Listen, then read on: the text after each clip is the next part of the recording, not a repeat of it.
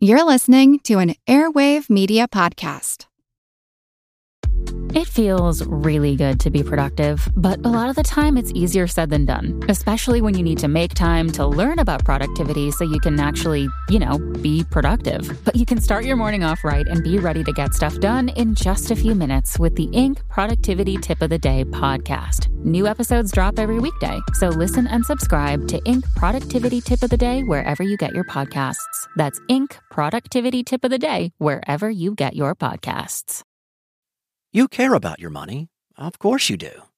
So why aren't you listening to SoFi Daily? This podcast will keep you updated on the latest news in the stock market and how it could impact your financial life. Stay on top of what's happening. Listen to SoFi Daily wherever you get your podcasts. That's SoFi Daily wherever you get your podcasts. Hey everybody, this is Doc G, also known as Jordan Grumet. Today is a really, really important day in my life. Tomorrow, Taking Stock, a hospice doctor's advice on financial independence, building wealth, and living a regret-free life. It is book launch day, August 2nd. This is the culmination of pretty much all the content I've been creating since I started in about 2004, 2005, writing about medicine. It documents my personal beliefs, my journey through burnout in medicine to personal finance, and what I've learned from death and dying and being a hospice doctor and how it relates to money and life. Listen, the truth is, I really almost never ask for anything on this podcast. Making this podcast is my joy. But if you like what you hear when you listen to Earn and Invest, if you like these stories I tell at the beginning of each episode, I'd really like to encourage you to go to earnandinvest.com/book or earnandinvest.com/taking stock. That will direct you to Amazon. Go ahead and order the book. If you are struggling right now with the meaning of wealth and money and how that fits into your life, I believe this is the book for you. This is made for people who have found wealth, who have made money. Maybe they're approaching financial independence, but it's also for you if you're working on making sure you have enough money to buy dinner to put on the table tonight. What role does money play in our life? And how do we decide what living a life of true purpose, identity, and connections looks like? Please consider my book, Taking Stock. Again, earnandinvest.com/book or earnandinvest.com/taking stock. Now to the show where J.L. Collins takes over and interviews me about this book, the process it took to write it, and what it's all about. Take it away, J.L. This is Doc G, and you are listening to the Earn and Invest podcast.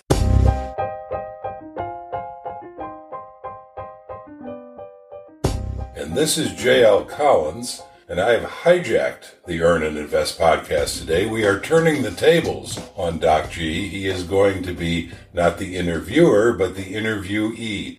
I have the honor of interviewing him today because we're going to talk about his new book, Taking Stock. I've had the privilege of having an advanced chance to read it.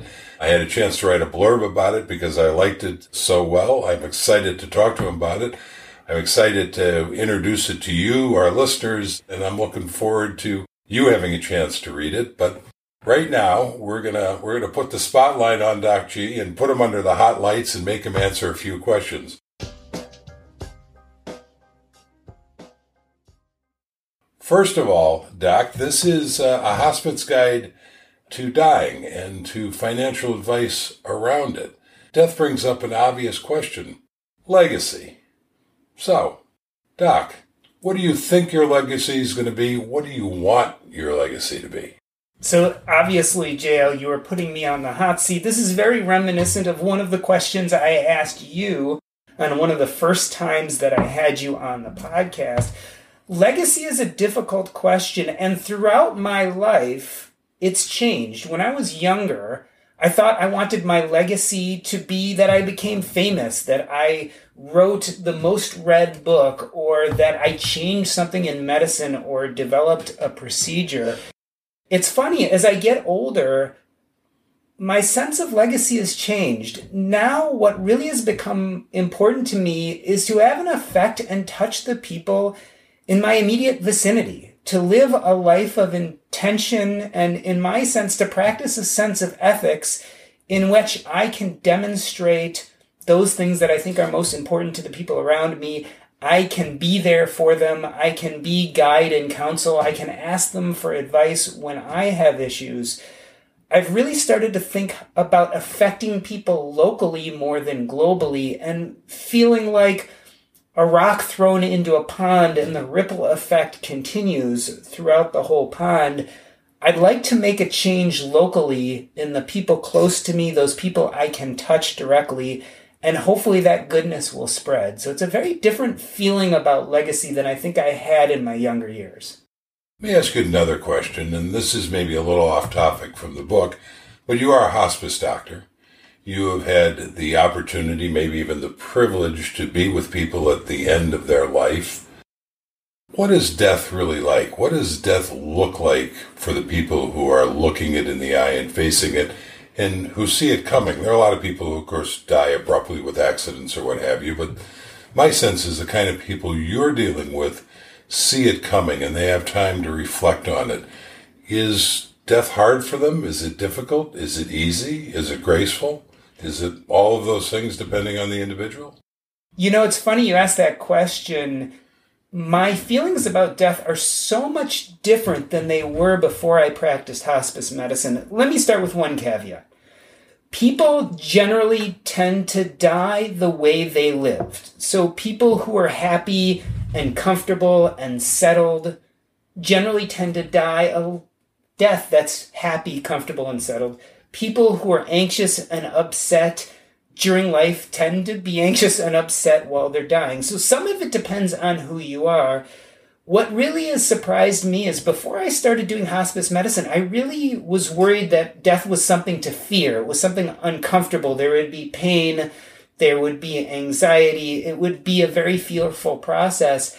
After sitting with the dying for years and years, I've realized that most deaths, maybe 8 or 9 out of 10, are actually quiet and peaceful with family around. It's a lot more comfortable and natural of an experience than I thought it would be. So what I often tell people is I'm way more at peace with dying since being around it for the last 10 years than I ever was before. So it seems to me it's a process that's a lot less scary than most of us make it out to be. And so this common idea that people are afraid to die, in your experience, really isn't true. When they're actually facing it, there's not so much fear in most cases. I would say that most of our fear surrounding death actually occurs throughout our life. And people generally way more commonly come to terms with death at the end. And that's a lot of what I talk about in the book. Actually, our fear of death drives a lot of behavior in life that's not really so healthy. And it's only when we're facing death in the face that we can start making decisions and start thinking about whatever life we have left in a way that's much more nurturing and deep and peaceful. And we get to decide what's really the most meaningful for us in whatever time we have left. I always find it interesting that we don't have that perspective when we're 20 or when we're 40 or even when we're 60. Sometimes this knowledge that we're going to die within the next few weeks or months actually relieves us of letting go of all those things that don't matter and lets us begin to really think about what does matter. You know, it's kind of what I hear you saying is that when we're younger and death is more of an unknown, there's more fear around it. But as these people who actually are facing it get closer to it, that fear goes away because it's not perhaps as unknown as it was before. Let me roll back to our legacy question. I don't think we can think about our own legacy without looking back to those who've come before us. So tell me about your dad. My dad was, and I say was because he died when I was 7 years old, he was a physician who treated cancer patients, or an oncologist. And at the age of 7, I wanted to be just like him. I wanted to walk the way he walked. I wanted to talk the way he talked. And specifically, I decided at that age I wanted to be a doctor just like him. So when he died suddenly, he had a brain aneurysm. It was something we couldn't have foreseen. He went to work one day with a headache and pretty much collapsed and died over the next day or two on life support. How old was he? He was 40 years old. Wow. Very young. He was, and that made really concrete in me this idea that I would become a doctor like him. I would fill his shoes. Somewhere, maybe even unconsciously, I thought I would continue his plan. And part of that was I just couldn't understand why this important man, this father of 3 young children, this beloved husband died. I didn't have a reason for that. And as a 7-year-old, I certainly couldn't explain it. So the only thing that made sense to me, the story I could tell myself, is that by stepping into his shoes, I could somehow cosmically make right this bad thing that happened. And this set me off on a journey to become a doctor at such a young age that in many ways, I didn't really know who I was as a person. I certainly didn't know what felt purposeful or had meaning for me. So I stuck with this thing that felt right, this legacy that my father left me. In many ways, it was a gift, because at the time I had a learning disability. It was unclear if I was ever even going to learn how to read. I was able to overcome that. I went to high school with this beautiful sense of purpose, and college and medical school. And I became a doctor and was allowed into people's lives to help them and to do something important. But strangely enough, as I walked this path as a physician, I started to burn out and realize that that sense of meaning and purpose that I had grown up with was fading. And I no longer felt connected to that doctor persona that had really been my identity for all those years as a young person. And it really left me in a state of panic, which is exactly when I discovered financial independence. Your dad dies at 40, very young age. He leaves behind a very young family. You were only 7. Did you worry as a family, as an individual, as a 7-year-old? Did you worry about money growing up? Was money a hardship for your family? Did your parents model money in any fashion to you overtly or maybe just through their behavior? You know, it's a great question. When my father died, and I don't even remember this, but my mom says one of my first questions is, what will happen if you die? So it was this interesting process where she had to go back and then start doing some estate planning and think about our well-being as children. Interestingly enough, my father always had a premonition he was going to die, and he told my mom this when he married her. He said, I think I'm going to die young. So a few things happened. One is he did not save for retirement, so there was not a lot of money in the bank, but he had a life insurance policy, which eventually paved the way for me to go to college and medical school. The other thing is he told my mom, you've got to this point in child rearing where you're getting restless. You should go back to the workplace. When my mom stopped working, she was in the midst of getting a PhD in chemistry and working in a medical lab. She was thinking about going back and finishing off her PhD, and my father said, no, you should really do something where you can make some money, because in case something happens to me, I want you to be okay. So instead, she applied for and went to business school at the Kellogg School of Business out of Northwestern. And when my dad died, she was a few months away from graduating with her MBA. She was doing a period of work at a Big 10 accounting firm, and they agreed to hire her when my father died. So when he died, he left us a life insurance policy which paid for all 3 of his children's schooling, as well as a wife who was well on her way to getting a commanding salary as an accountant. So it was fortuitous. Maybe you would say it's lucky, or maybe it was really good planning. The downside, or the upside of that, is my mother was very careful with money. She always saved a lot of money. She started a Big 10 accounting firm and then eventually started her own business. She remarried. My stepfather was an entrepreneur and started his own business. They both invested in real estate. They both invested in the stock market. And looking back, they both saved maybe 50% of their income. So they modeled really great financial behavior for me. We didn't overtly talk about it. Like, we discussed the stock market here and there. We certainly discussed the real estate. And I remember when they had trouble with tenants, and I remember when they had to evict people. So all of this was part of my childhood, but they never sat me down and said, this is compound interest and this is how it works. It was just part of the fabric. So they modeled fabulous financial behavior, and when I became an adult, I saved half of my income. I invested.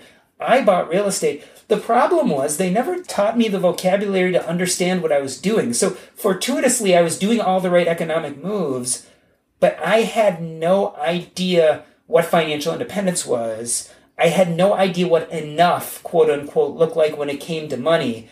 I just knew what the right steps to take were.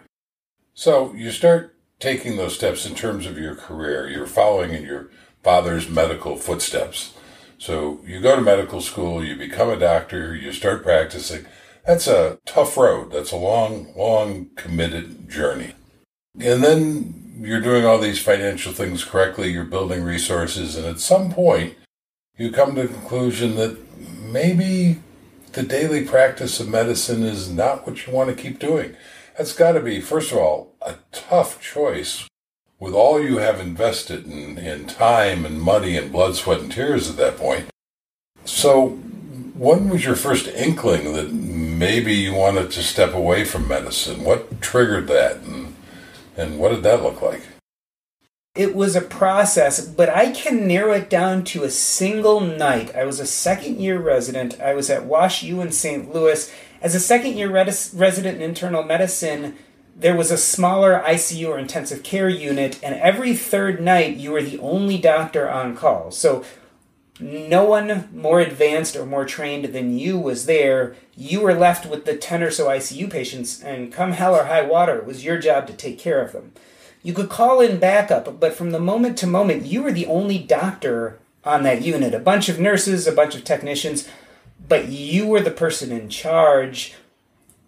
A few hours before midnight, the rest of the residents and physicians signed out to me, right? When they leave the ICU, the patients they're taking care of for the day, they tell you about them, and then they leave. And one of my fellow residents told me about a patient who was in his 80s. He came in respiratory distress. He wasn't breathing well. We didn't know why.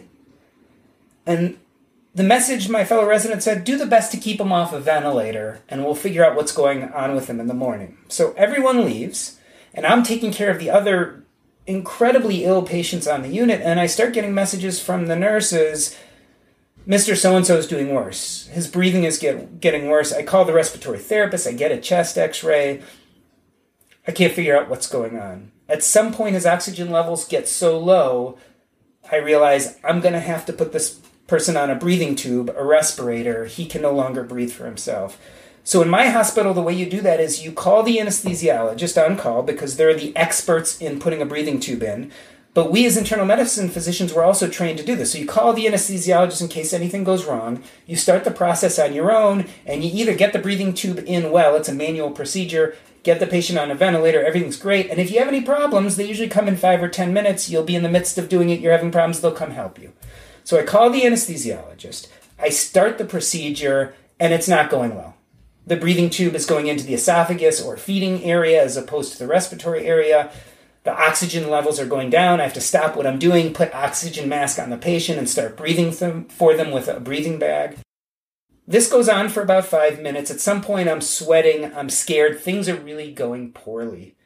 And I'm yelling. I'm standing at the patient's bedside dealing with the patient. I'm yelling out at the secretary 20 feet away from me, where's the damn anesthesiologist? They didn't come. And in fact, even though we paged them, they never came. The patient started to crash. I was lucky enough that a fellow resident was walking by. He saw me in distress. He came in. He helped me. We finally got the breathing tube into the right place, into this patient. He was stabilized. A minute later, his heart stops. Wow. We perform CPR. We do everything we can, and he dies. And now, let me tell you, I was in my mid to late 20s. I was still learning as a physician. This felt horrible. And of course, I was the only doctor there. So I had to call the family at 1 a.m. The whole family's coming in. Me alone, sitting them down in the conference room, telling them, I'm sorry, but your loved one has died. We did everything we could. Strangely enough, the family seemed okay with it. He was in his 80s. They knew he was very sick. They leave. By then it's 3 a.m, and I am just rushing to do everything else I need to do for the rest of my patients. Yeah, because you have other critically ill patients. And the next morning, as we are rounding, and the process of rounding is where you walk around with all the doctors and the chief doctor and you talk about what happened to each patient at the end of the night. And since I was the doctor on call, I was on the bubble. I had to tell you what was happening with each patient in front of this group of 10 people. I'm in the middle of reporting on all my patients, and the secretary comes in and interrupts our morning rounds. Now, this is highly irregular. They are not supposed to interrupt rounds unless it's a complete emergency.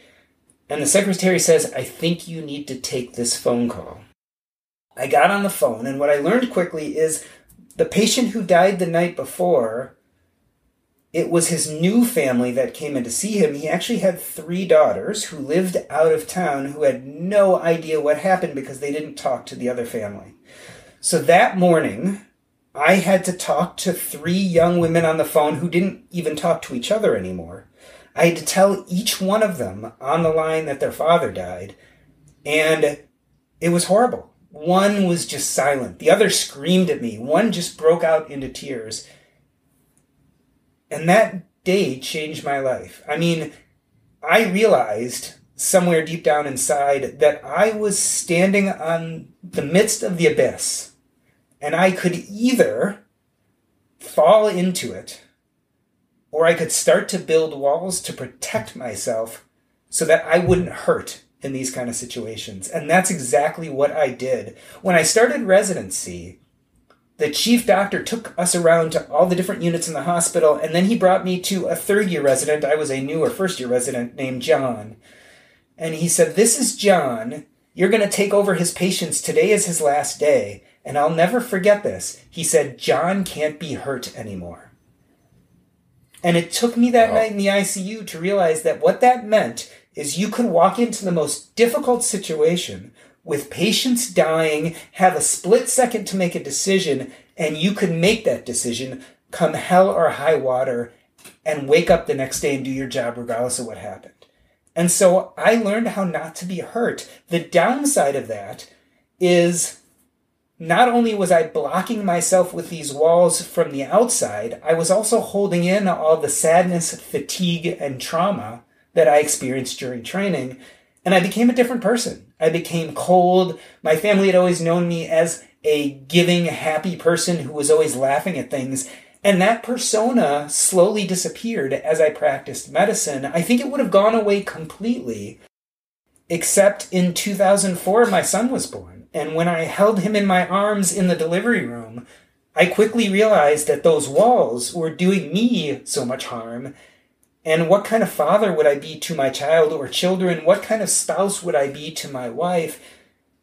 I was able to break down those walls, and I started going back into medicine feeling again, and I was able to hold my patients' hands and even cry with them at times. I became a different person, not nearly as guarded, but the damage was done. I already saw the negativity in medicine, and on top of that, as I became an attending physician, I had much more paperwork, and I had to deal with the rules of insurance companies and the government. And I found that I was spending a lot of time doing things I didn't like to do anymore. So this burnout built from that day in residency through the years until I got to the point where I felt so burnt out and so broken by the system. All I wanted to do was get out. And so I had all this wonderful financial modeling, and I started asking myself, well, how much money do I need to get away from this profession that's causing me all this pain and burnout? And so I went to my financial advisor. I had a financial advisor at the time, and he did a bunch of Monte Carlo simulations, but, he did something really funny. He said, how much do you want to spend a year? And I had never thought about that. I had never budgeted. We just saved money automatically. Half the money went into investments, half the money we used. I never kept track of it. So I'm like, I'd like to live off of $250,000, $300,000 a year. Well, based on those numbers, his Monte Carlo simulation showed that I had nowhere near enough money to retire. So I just went back to work. And then I asked my accountant, who in this case was my mom. And my mom had no understanding of financial independence. So I said, well, how much money do you think I need to retire from medicine? And she said $10 million. And I said, why $10 million? And she's like, I think that's what you would be comfortable with. And so I didn't have $10 million yet. A nice round number.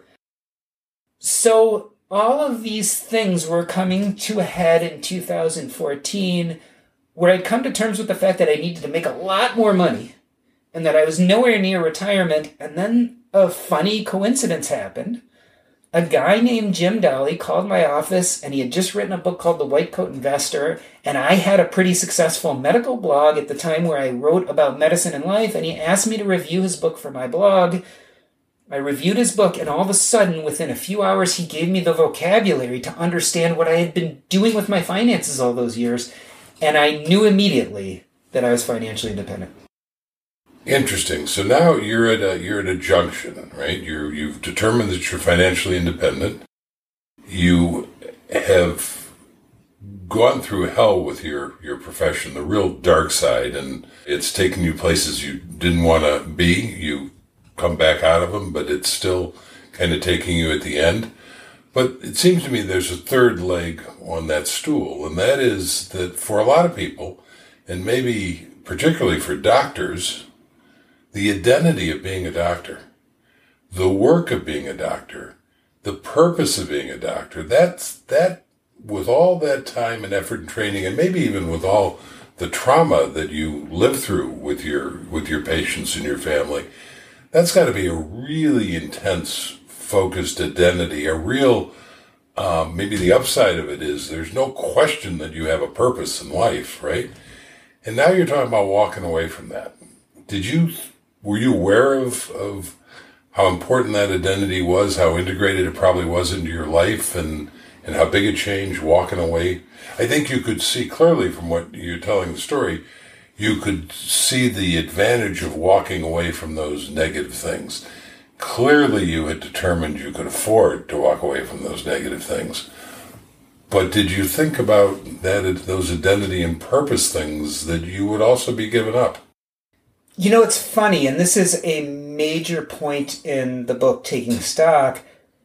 I had blindly accepted the purpose and identity that I attributed to my father and his dying as the correct, best purpose and identity for me, even though there were signs that it wasn't. I identified as a doctor, but I didn't have a lot of doctor friends. I hated hanging out in the doctor's lounge, and when I would go to a party and meet people I had never met before, I found myself shying away because I was afraid they were going to ask what I did for a living, and it gave me shame. And I never understood why. Why is this so shameful to me? It was only later that I realized that being a doctor was an identity that I wore like a cloak on my outsides. But my insides were very different. My insides, I wanted to be a communicator, a podcaster, a writer, a public speaker, all these things that I later found. And all that shame came from the fact that I was being identified on the outside at what didn't fit on the inside. It took me years of self-work to get there. So you're asking about that moment where I realized I was financially free and I could walk away from medicine right away.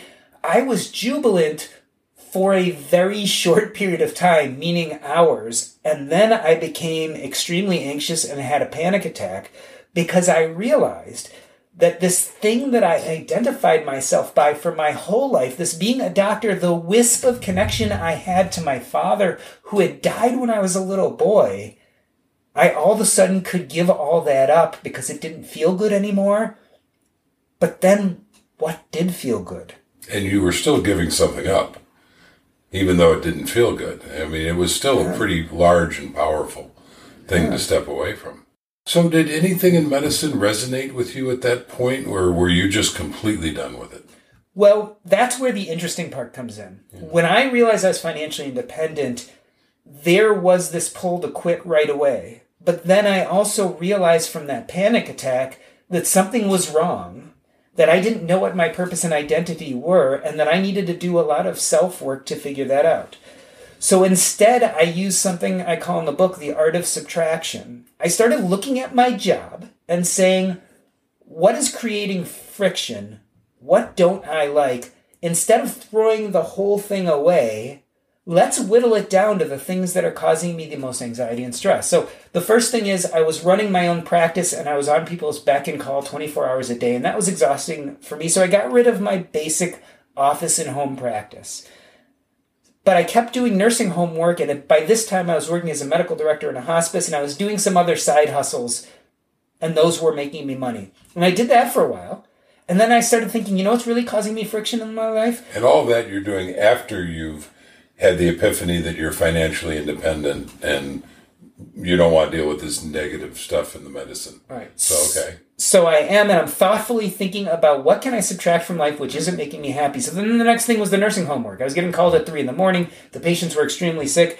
I kept on subtracting things out of my work life until I was left with the one thing that I would genuinely do, even if I wasn't getting paid for it, and that was hospice work. So hospice started as a side hustle where I could make a few $1,000s extra a month by being a hospice medical director. But it ended up being the one thing that still resonated with my sense of purpose and identity. Like I said, it was the thing I would do even if I wasn't getting paid for it. And that was a major flag in my mind. If I would do this even for free, this has real meaning for me. So eventually I got rid of everything but doing that. And you are still doing that today. And I am still doing that today. Right. The really interesting epiphany that came from this is as I got deeper and deeper into hospice and palliative care and taking care of people who were dying, I started seeing ways in which it reflected on my personal finance journey and how I felt about financial independence. I had no idea there was a connection, but all of a sudden I started realizing, hey, the dying actually have a lot to teach us about money and life. I had never connected the two before. So hold that thought, because that's what your book is about. We're about to delve into your book, but I have one last question about your medical career before we go forward into the book, and that is, would you do it again? Would you go through all that blood, sweat, and tears, time, training, money? Would you be a doctor again? And would you recommend it as a career path for others? You know, I have a few answers to that. The problem with any profession is you never really know what it is until you're practicing it. And going into medicine takes many years as well as a lot of money and training and blood, sweat, or tears to actually get to the point where you're practicing it. And then you can evaluate whether you like it or not. Because what we think most professions are probably isn't what they really are. You know, I'm a big fan of this theory that we tell ourselves the stories about our lives that make it magical. I think that's one of the keys to happiness. So the magical story I tell about my life is, if my father hadn't died, I wouldn't have become a doctor. If I wouldn't have become a doctor, I wouldn't have had this chance to affect people's lives in profound ways.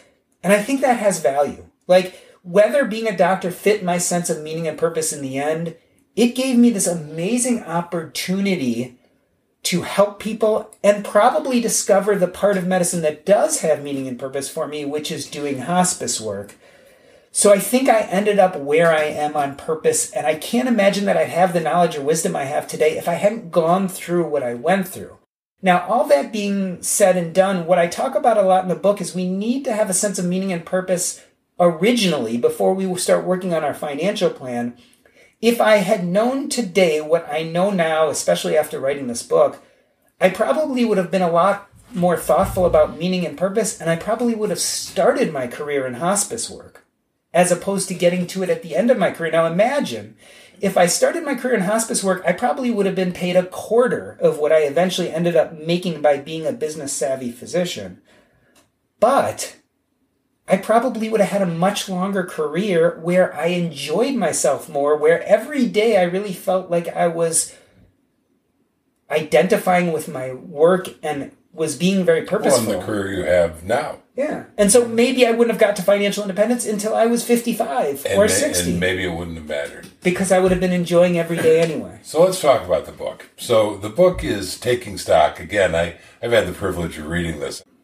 I think it's a great book. The subtitle is A Hospice Doctor Advice on Financial Independence, Building Wealth, and Living a Regret-Free Life. It ties two things that maybe on the surface seem not to be related, and that's building wealth and death. And of course, you have insights into both of those things. You've gone on the journey to become financially independent, and you're a hospice doctor.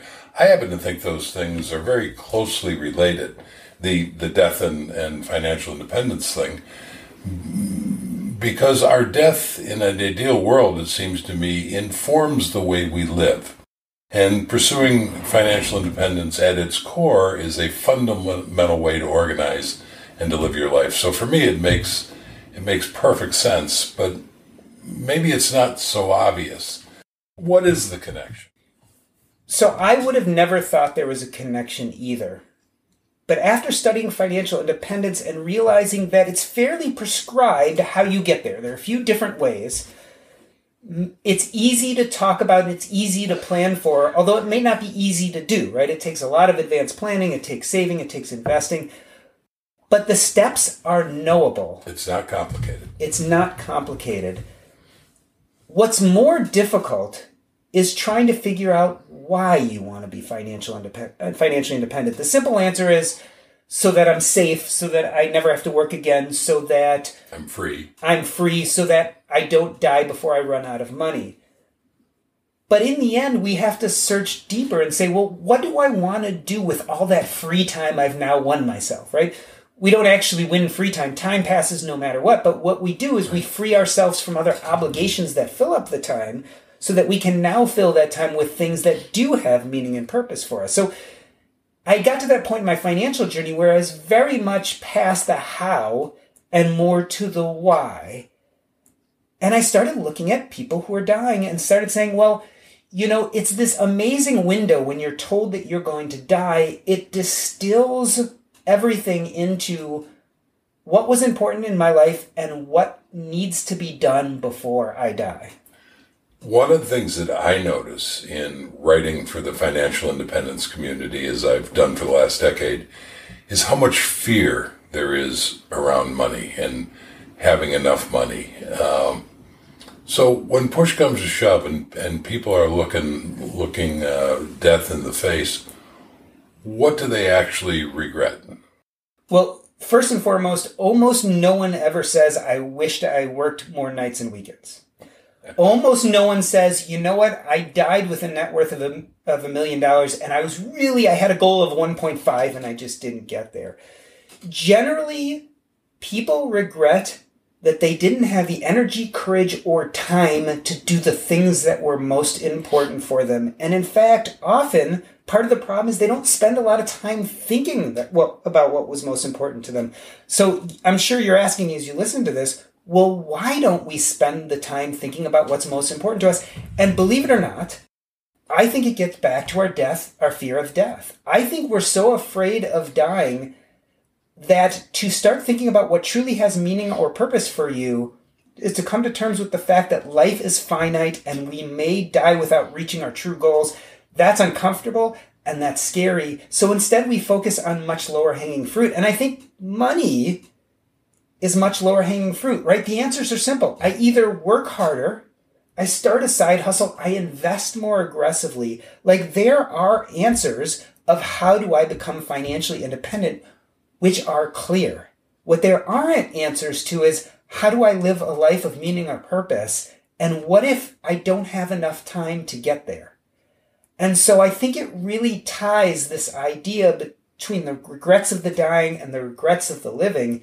I think us, the young people, the people who are not terminally ill, could really take some of that clarity that the dying have about what's important and start using that in their day-to-day life today to start figuring out what their meaning and purpose are so that then, based on that, we can build a financial independent structure that meets those needs. I think that there's an old saying, and I'm probably going to butcher it, but the people don't regret the things they did. They regret the things they didn't do.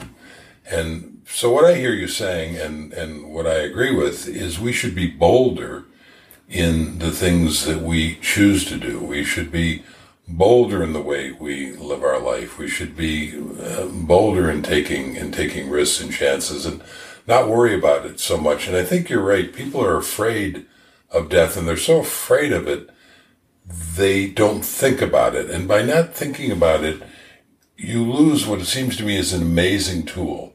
Because when you know you're going to die, and we all are, then being bold is not as scary. It's not as difficult. And there's a lot more reward in it. We don't regret what we failed. We regret what we didn't try. And let me give you an example. I have a patient who I took care of who in his late 20s, early 30s, decided to go and try to climb Mount Everest. And he took time off of work and he exercised for a year and he trained and he went to go climb Mount Everest. And he made it about halfway up, and then the weather changed and they had to turn back. I had the privilege of meeting this gentleman in the 40s when he was dying of leukemia, and he regaled me and the hospice nurses with the stories of being up on the mountain and the snow and the wind and the making every step forward and the difficulty. That was part of his purpose. And imagine if he hadn't come to terms with that being part of his purpose and decided, you know what, I don't have enough money now. I can do that when I'm 40. For him, when he was on his deathbed, he could say that there was this thing that was totally important for me, part of my purpose, and I tried. There was no regret there. He didn't regret that he failed. He would have regretted if he had never taken the time to try. Well, in a sense, I would argue that it was a failure. I mean, yes, it was a failure in the sense that he didn't get to the top of the mountain, but it was a huge success in that he got on the mountain, that he had the experience of being on Everest and climbing it. And that's, I would guess, one of the reasons he took satisfaction over it. So probably the broadest general conclusion I took from your book is the idea of being bolder in our choices and using our death as an advisor, if you will, in how we live our life. What other conclusions besides that one can people expect to find in the book? You know, I think the outline of the book, the easiest way to understand it is part one is trying better to define your meaning and purpose now before you make it to your deathbed. Part two is using that knowledge of your meaning or purpose, decide on a path towards financial independence. And there are a few different paths you can take. And then last but not least, decide what's your biggest fear. Are you afraid that you're going to die young and wealthy without experiencing life? Or are you afraid that you're going to die old but broke? And the reason why that last question is so important is those people who figure they're going to die young and wealthy probably should spend a lot more money on today and YOLO or you only live once. That was kind of your dad. That was exactly my dad, who knew he was going to die he knew he was going to die at a young age. He wasn't sure when, so he didn't save a lot of money towards retirement. He spent a lot of time doing things he enjoyed. He loved woodworking. He loved photography. He traveled all around the world. He was learning another language when he died. For him, living in today was really important because he didn't have a lot of time. So for those kind of people, I think their financial independence trajectory, and don't get me wrong, I think everyone should have a financial independence trajectory, but it could have been a very slow and long path to financial independence, maybe not happening till you're 60 or 70, but enjoying your days now to the maximum. On the other hand, there are people like me who I always thought I was going to live to an old age, so I wasn't as worried about enjoying today when I was 20 or 30. I was interested in building a career, building up wealth and let it compounding because I felt like I was going to live a long time and I would have decades if I saved appropriately and let that money compound in investments. I figured I'd have decades to do what I wanted to do. There's no right or wrong answer, but if you can define your meaning and purpose, if you can start charting out your path to financial independence, this will then help you decide how fast or slow you need to get there.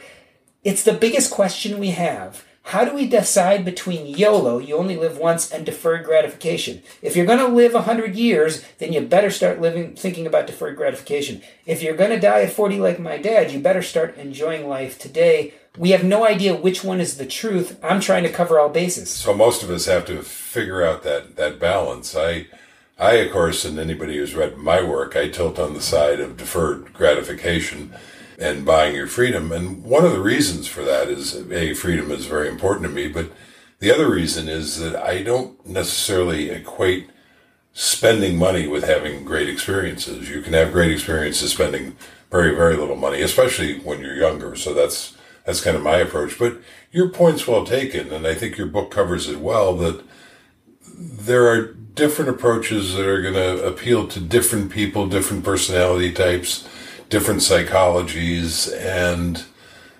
they can all work. And the important thing that I hear is being intentional about it, actually making a decision. I have frequently said that for me, there was nothing more important to spend my money on than my freedom. And that meant buying investments. But at the same time, I can understand and even respect somebody who was going to say, you know what, that's not that important to me. I mean, a fancy house, a fancy car, fancy wardrobe, those things are more important to me.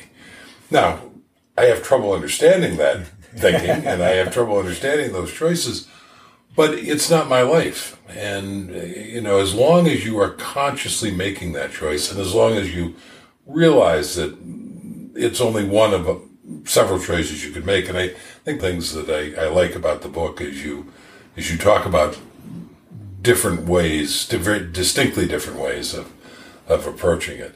So we've all got to define our own purpose and identity and happiness.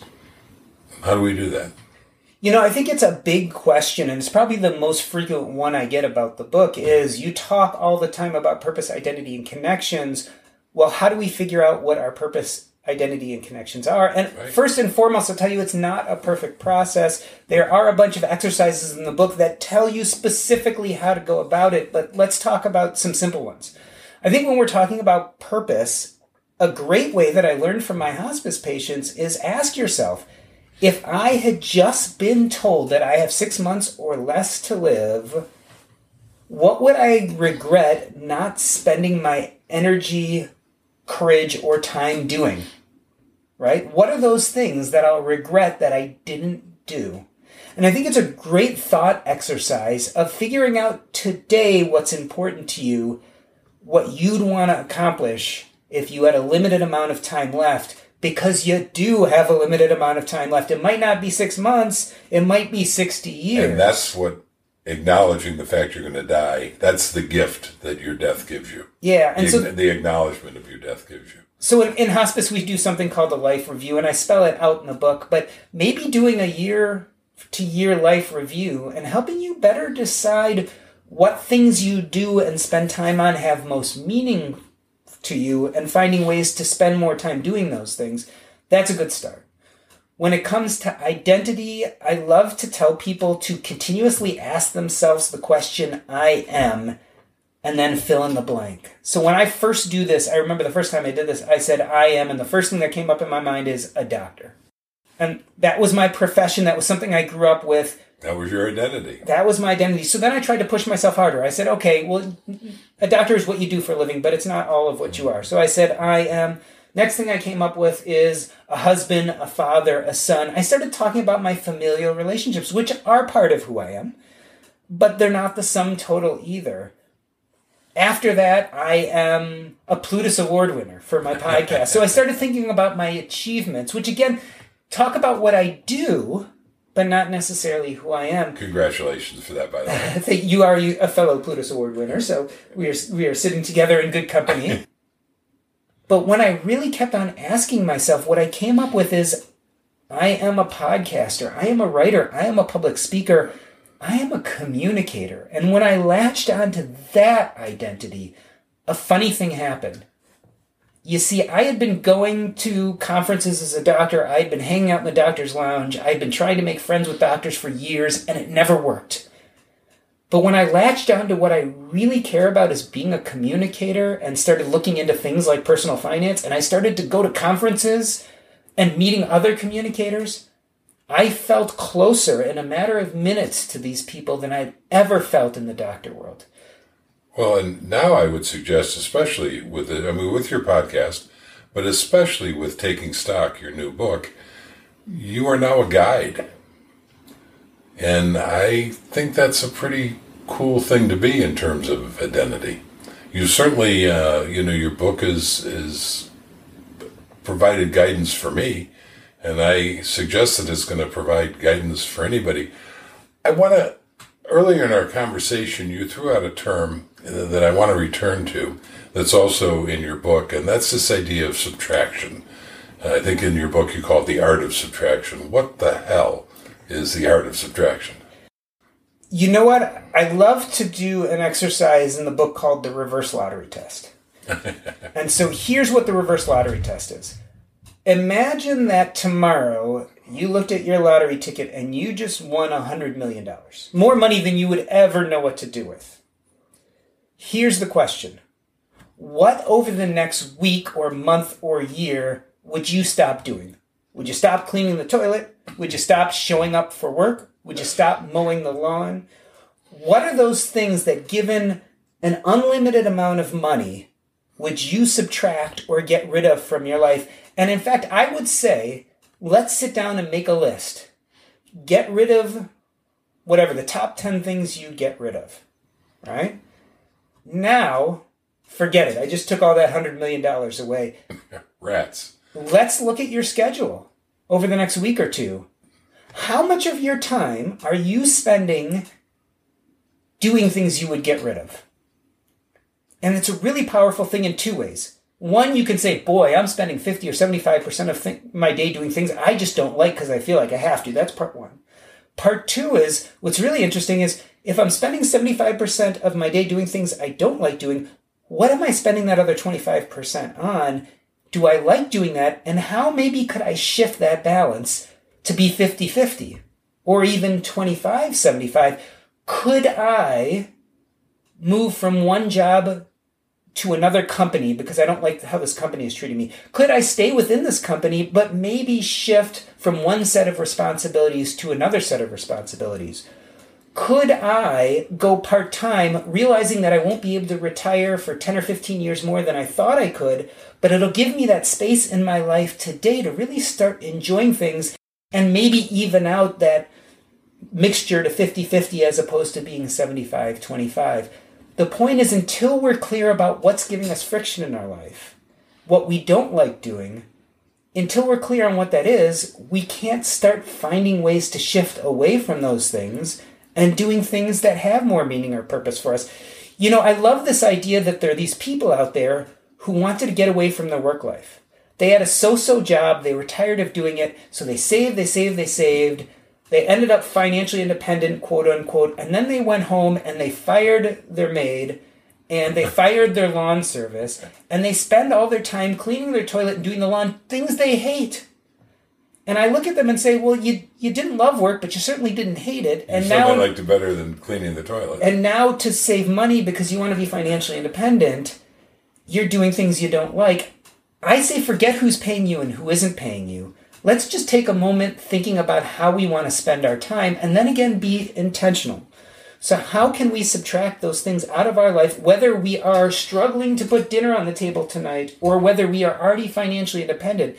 We can still start thinking about what we want to keep and subtract from our lives and start working on how we can do that and still meet our financial needs. I think it's a brilliant concept because most people don't do it. And if you don't do it, if you don't think about this intentionally, then almost by default, you wind up spending your days on things that either you actively don't like or that aren't really all that important to you or just happen to come your way, not because you particularly want to be engaged with them. And I think it takes some effort and thought to turn that around and really think about that so you don't let those things into your life and you create the space for the things that you do want in your life.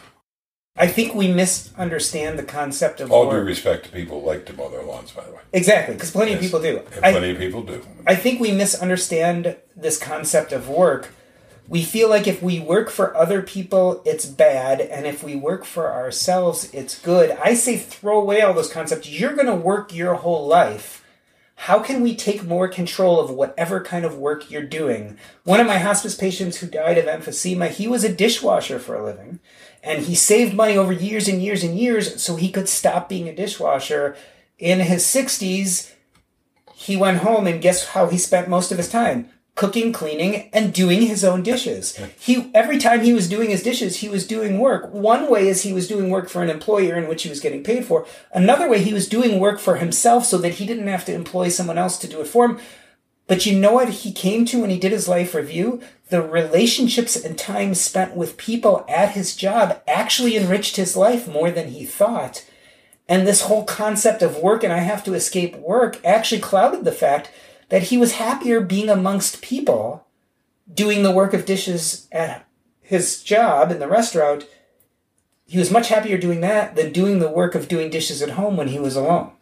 Well, there's a lot of value and satisfaction in work. I think to a certain extent in our culture it's become a bit of a dirty word, but speaking for myself and for most people that I've met in the FI community, work is extraordinarily satisfying.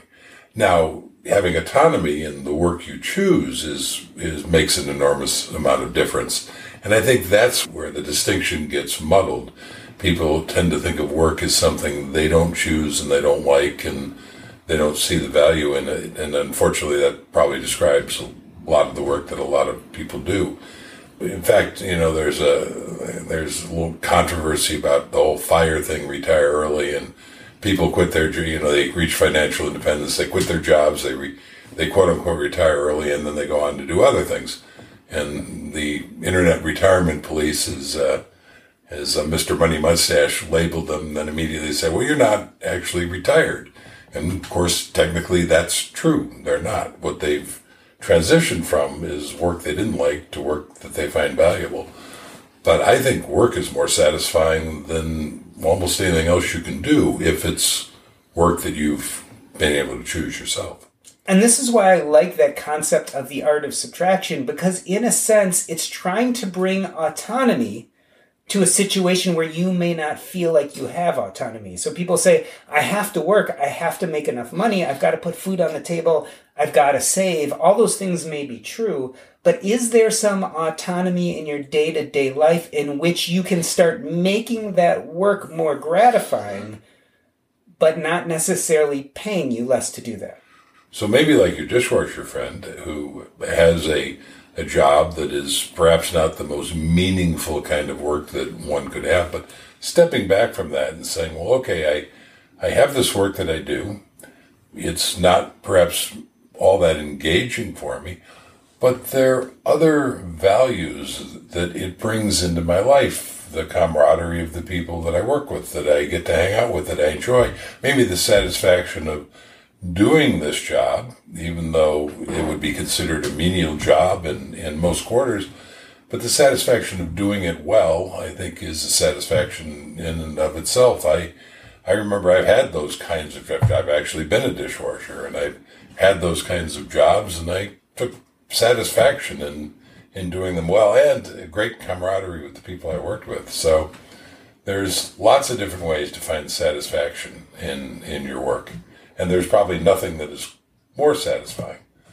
So, going back to your book, at the end of each chapter, you make us do exercises. I don't know that I like that. Why do I have to do exercises at the end of each chapter? So you don't have to do the exercises. Here's the reason. Good. Here's the reason I put those exercises in. I feel like we do a lot of philosophical talking in this book. And I wanted to make sure that people didn't walk away saying, okay, I understand the philosophy, but how the heck do I start? How do I figure out meaning and purpose? How do I build towards financial independence? How do I make a better use of my time? I wanted to make sure that I gave some exercises that got into the nitty-gritty of taking that philosophy and putting it into action in your life. I wanted these bigger, deeper thoughts to be actionable for the people reading the book. So I contemplated this a lot, and funny enough, it probably is the thing I get the most compliments on by my early readers, which was not necessarily intentional. Right. Because at first I thought this is just going to be something that'll take the philosophy and allow them to integrate it into an action plan. But I think the process of doing that will hopefully give people some concrete steps to take next. So I think you've answered the question I was going to ask next, and that is, what do you hope you accomplish with this book? So certainly that's one of the things that I assume you hope you accomplish, but anything else that you want to share with us on that?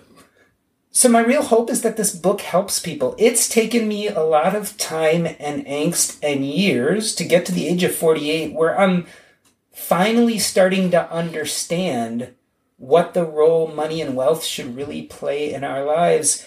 Not everyone has the privilege of taking care of dying people. And that is an insight.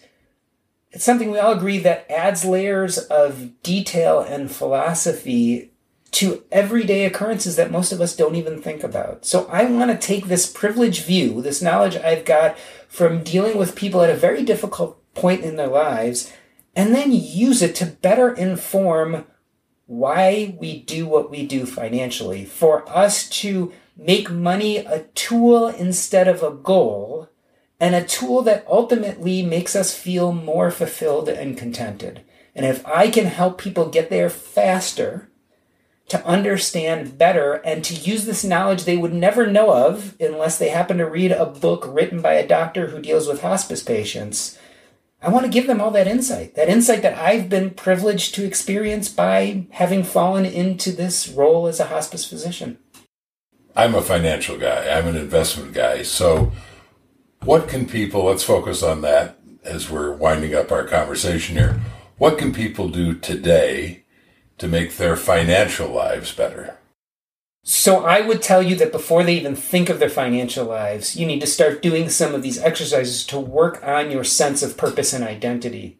I think once you get there, then it's time to start thinking about financial independence and deciding which path towards financial independence is correct with you. So we didn't talk about this much here, but I talk about the parable of the three brothers in this book, and it goes through what I consider the three main ways of getting to financial independence. So once you understand your meaning and purpose, the next thing to do is start working on your financial independence journey, which is to decide which path is right for you, and then you can start taking the first steps to jumping into that path. Real quickly, tell me about the three brothers. I had forgotten that parable. Shame on me for not asking you earlier, but in the few minutes we have remaining, just a real quick, tell me. So the three brothers parable is once there were three brothers who all embarked on the path of a lifetime. The eldest brother didn't like the path, put his head down, and tried to finish as soon as possible. He finished his path way earlier than the other brothers, and so he had years and years of freedom left, although he was a little tired and run down from working so hard. The second brother wanted to finish his path just as fast as the first brother, but he had nowhere near the same amount of stamina. So every once in a while, when he got really tired out, he would go take a flight of fancy into the woods, up in the mountains, get some refreshing free time. Then he would come back and start on the path again. He got to the end of his path a little bit later than the first brother, but maybe he had a little more energy, a little less time to enjoy that freedom, but a little more energy. And last but not least, the young brother was nothing like his two other brothers. He loved the path. He would take his time looking up at the trees, enjoying the breeze, taking a rest whenever he felt like it. The youngest brother got to the end of his path a long time after the first two brothers. And when he got there, the other two brothers were waiting for him. He did something that they couldn't quite understand. He turned around and started walking back the way he came. So what does this have to do with financial independence? Well, the eldest brother is a lot like us early fire practitioners, JL, like you and J.D. Roth and Mr. Money Mustache. Actually, I'm more like the middle brother, but keep going. Basically, we worked really hard, made a lot of money, we front-loaded the sacrifice, we invested our money, and then let that support us. That's kind of the eldest brother. The middle brother is more passive income, side hustles, mini retirements. They do some work. They find work that maybe is a little more gratifying than the eldest brother. And they find ways to make enough money each month through passive income to cover their monthly needs. And the minute they can get to that point, they're financially independent, maybe even faster than some of the other brothers. The youngest brother is more like the passion play. This is the person who loves creating art or architecture, or who can find a job that fulfills their sense of meaning and purpose. If you're 22 years old, you come out of college and you are an architect and you are excited about going to work every day, and that gives you meaning and purpose in life, and it also produces enough money to cover your daily expenses, you are financially independent from the age of 22. Yes, you're going to need life insurance. Yes, you're going to need disability insurance. You're going to need to protect yourself. But pretty much, if your life fulfills your sense of meaning and purpose and you can make enough money doing that, you are financially independent. So 3 different ways: front-loading the sacrifice, side hustles and passive income, or the passion play. Once you know your meaning and purpose, you can then set out to decide which pathway feels best to you And then, of course, that last question we talked about before is, are you afraid you're going to die too early and not be able to spend all your money? Or are you afraid that you're going to live too long and run out of money? And that will tell you how fast you have to walk the path of the brothers. We could do a whole podcast talking about the various brother passes. And speaking of the podcast, so I imagine most of the people listening to this are familiar with the Earn and Invest podcast.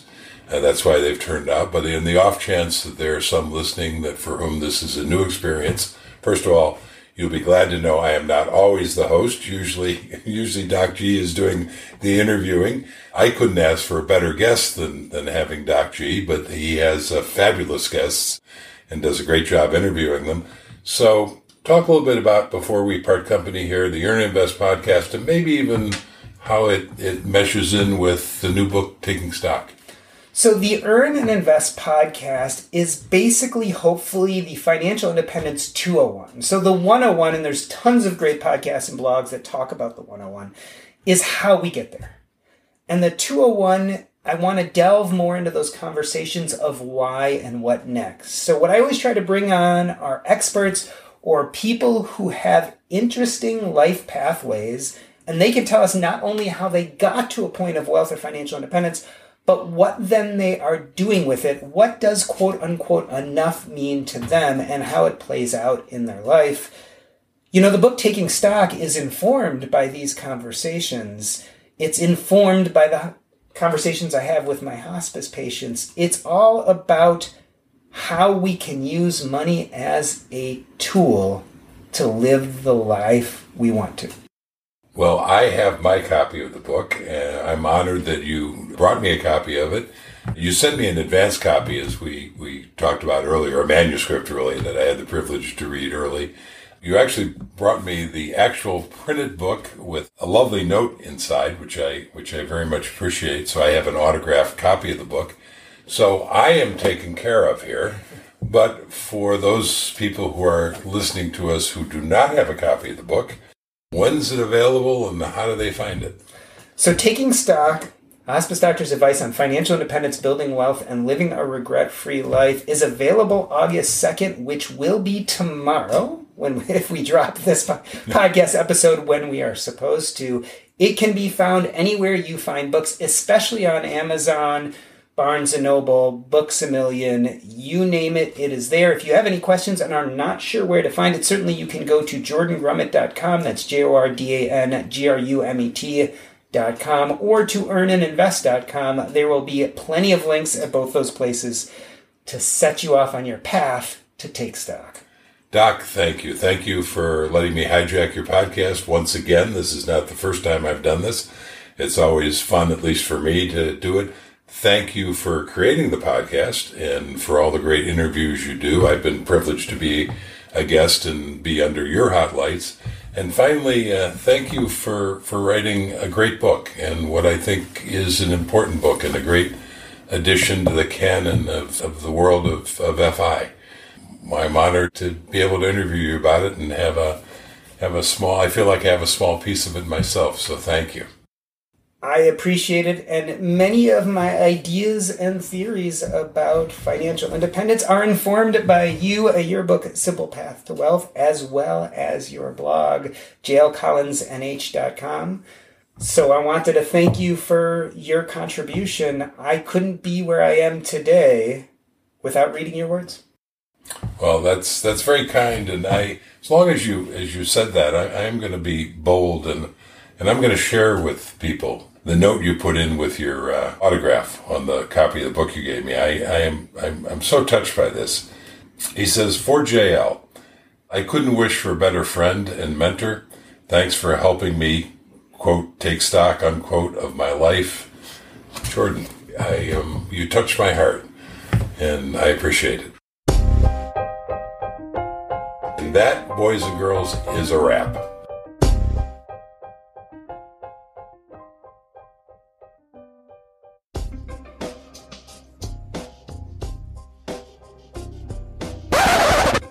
So, before we stop recording entirely, in case there are actually show notes after that, I have to tell a quick story I didn't want to tell in the middle of our interview.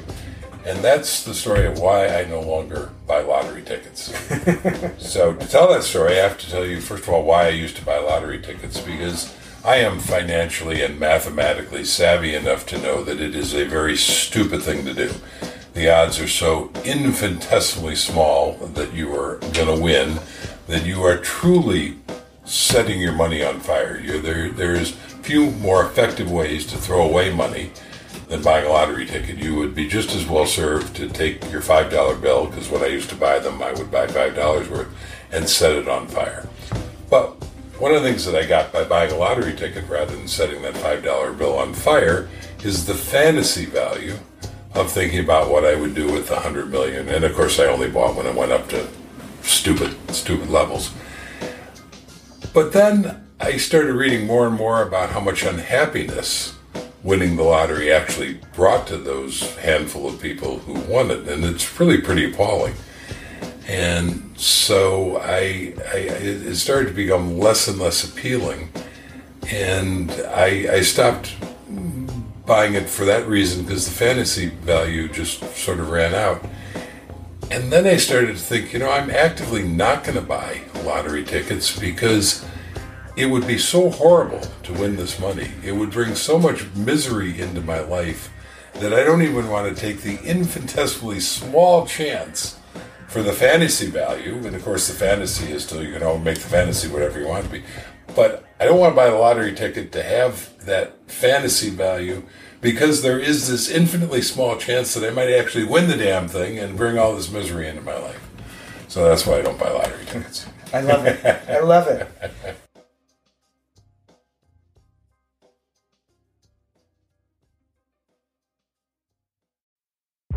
Tech moves fast, so keep pace with the Daily Crunch podcast from TechCrunch. With new episodes every day, this podcast will give you a quick overview on everything you need and should know about startups, new tech, regulations, and more. Listen to TechCrunch Daily Crunch now, wherever you get your podcasts. That's TechCrunch Daily Crunch, wherever you get your podcasts.